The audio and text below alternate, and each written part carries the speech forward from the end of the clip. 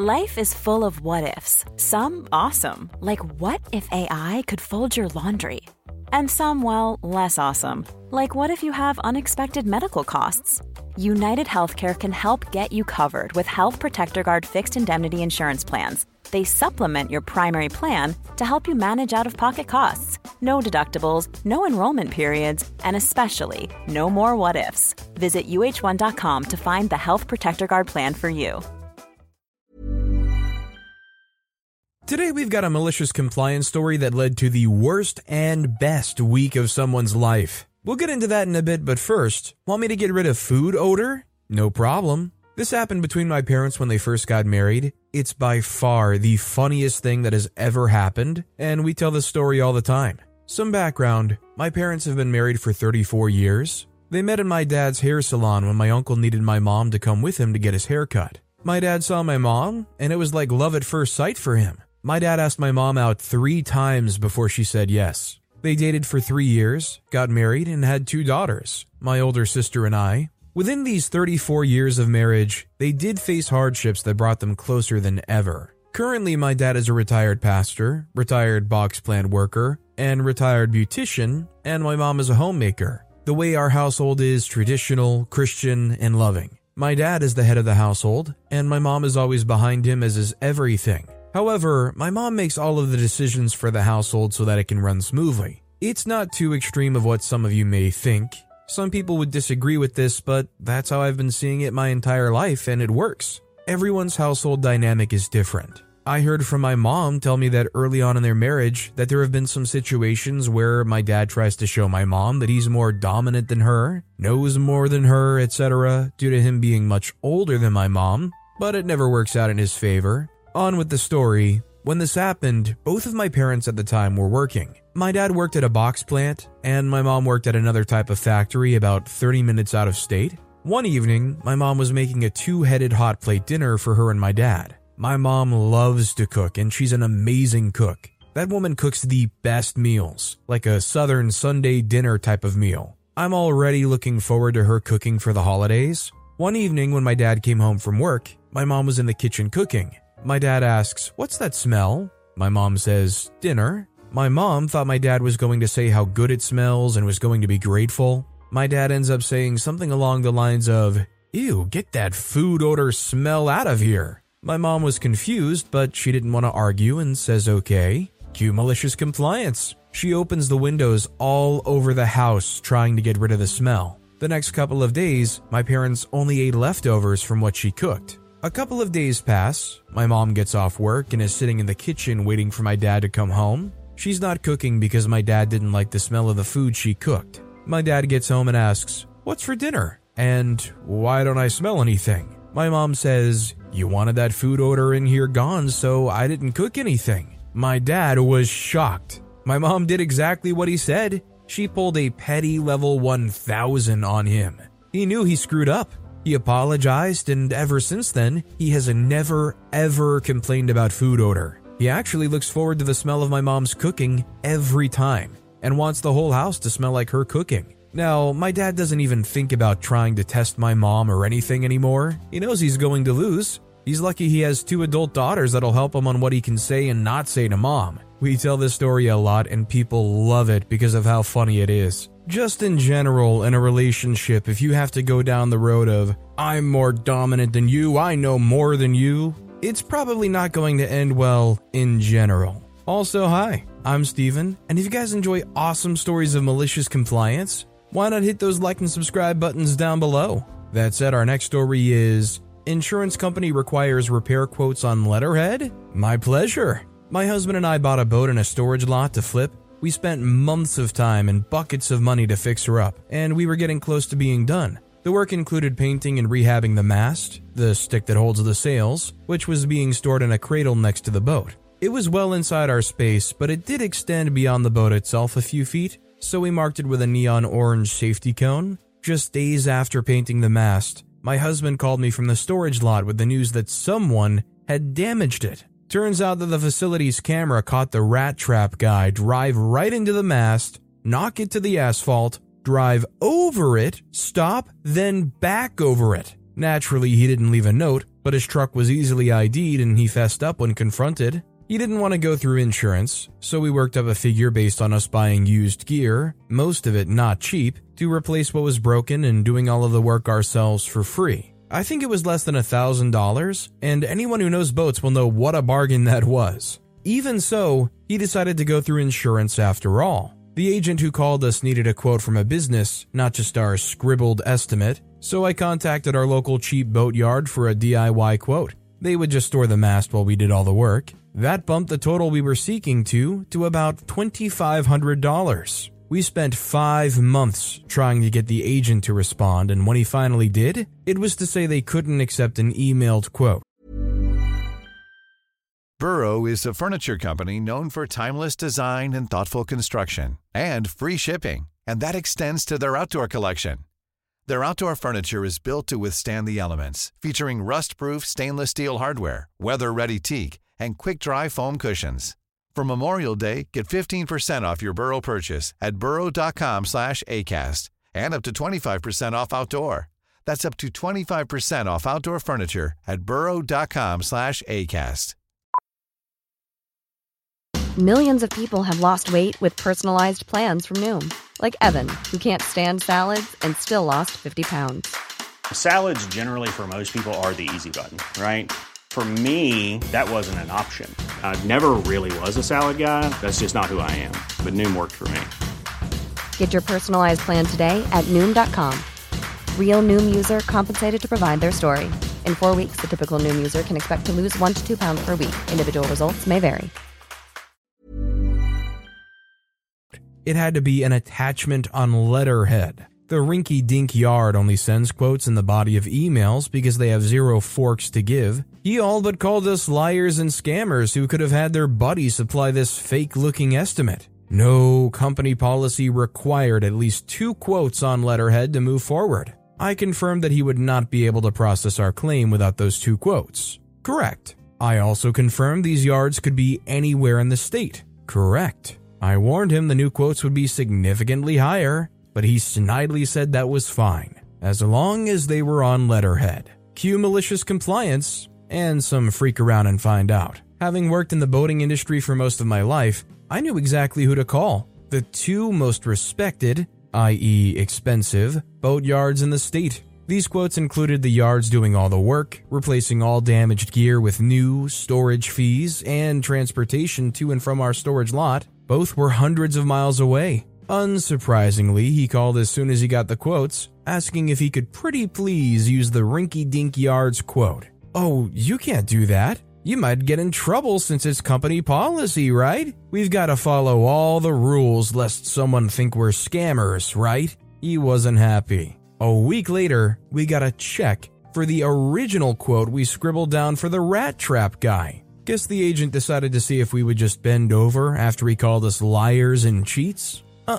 No way. I called our insurance, who got on the line with the other agent, and gave him what for. 2 days later, we got a second check for the remainder. I'm sure someone spit on it, but I was happy enough to deposit that $14,000. Although it took 5 months, I'm still impressed that OP got anything out of this insurance company. They kind of backed themselves up into a corner saying it's policy. Our next story is the misunderstanding that led to the absolute worst and best week of my life. Several years ago, I, just over a year after high school graduation, was studying in a transition to work program called Nova Employment, and just started doing my work experience to build my first work resume. I didn't have any particular success in any jobs until I started working in a tow bar factory, where I had impressed my supervisors with how I was cutting and smoothing out the sharp edges of cut tow bars. It's basically just me applying the woodworking class skills from high school to a metalworking job, which apparently worked really well, and I was well on my way to get an official job there. The boss was very patient, professional, and very helpful with teaching me on everything worked, and I was well on my way to start welding as I expressed interest in it on my breaks. My dad even told me about how my grandfather, who had tragically passed away just 5 years before, about how he was doing the same thing as his first job, and told me that he's proud of me. But then about 2 months later, I got called into the manager's office thinking that I was finally going to be officially hired part-time, but the opposite happened. I was told that they can't afford to officially hire me since they were going to sell and shut down their business. It's the work equivalent for, it's not you, it's me. Then once I finished my last day, I was yet again on the Nova employment job hunt. Soon after, I was officially hired to a job. Great, right? Wrong. Because while job hunting, the term me and my old coworkers used to describe cutting and smoothing metal as metal polishing, and there lies a huge misunderstanding in what the Nova Employment Job Agency thought I was doing, since my first official job was at a fiberglass factory that resided in an old abandoned army base. The first day, I was handed by the man who would be my boss. He seemed nice and professional enough. He also had a massive amount of scar tissue on his right arm, seemingly from a shark attack. Then once the introductions and obligatory factory workplace tour was out of the way, I was then handed a bottle and a rag and was told by my boss, "Wax, polish that fiberglass container." Even when we're on a budget, we still deserve nice things. Quince is a place to scoop up stunning high-end goods for 50 to 80% less than similar brands. They have buttery soft cashmere sweaters starting at $50, luxurious Italian leather bags, and so much more. Plus, Quince only works with factories that use safe, ethical, and responsible manufacturing. Get the high-end goods you'll love without the high price tag with Quince.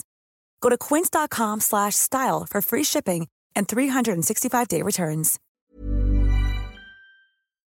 I was extremely confused and understandably felt completely lost on what I was supposed to do. He asked, "What's wrong? Do your wax polishing thing." I said, "I don't know how." They said, "Don't you wax polish metal?" I replied, "I cut and smoothed out the sharp edges of metal tow bars with a metal grinder. We just called it metal polishing because it's easier than metal smoothing." My boss then told me to just finish my job and had brought the Nova employment agent who took me there into his office. I then heard them both having a not-so-inconspicuous loud argument coming from his office that echoed throughout the entire factory. First red flag. Then after that argument, I was sent home since the first day was only spent showing me around and showing the boss what I can do, but the very next day, everything started getting progressively worse. I started the day with wax polishing, which was fine, but soon after I was cleaning up bins. Then I overheard him yelling at other employees for not being efficient enough, though the factory workers were all entirely comprised of workers with varying disabilities, me included.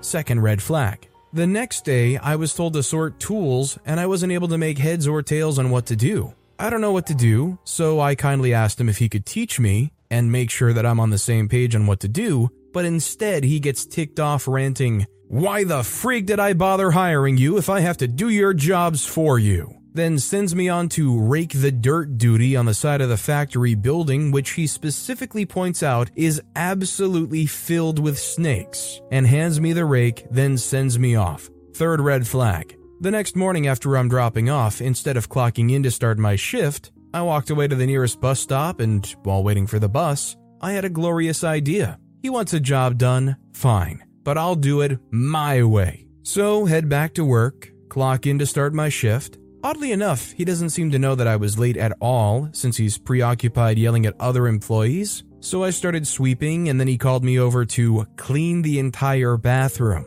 So I asked him, "Where's the mop and bucket?" He says there is no mop and bucket. Use the fire hose and grab a rag. He showed where the fire hose was and let me have at it while he moved on to the next employee to yell at. I tried to ask someone if they could help me, but nobody was answering. So I put my hands together and got to work. I set up the hose to point outside the bathroom window so it wouldn't spray everywhere, but surprise, surprise, as I turned on the fire hose, it not only sprayed everywhere, it absolutely soaked everything in the bathroom toilets, floors, walls, roof, and even the toilet paper wasn't spared. I was afraid to walk in there at first, since from the outside it sounded like the bathroom was haunted, but I did go in. I saw the fire hose was flying around, spraying everything inside with gallons upon gallons of water. I frantically tried to salvage the situation, but it just kept on getting exponentially worse. So I gave up and turned off the hose and reeled back into the wall mount, and as I finished my job, I saw that the bathroom was now in such a state that it would even make Lano and Woodley proud.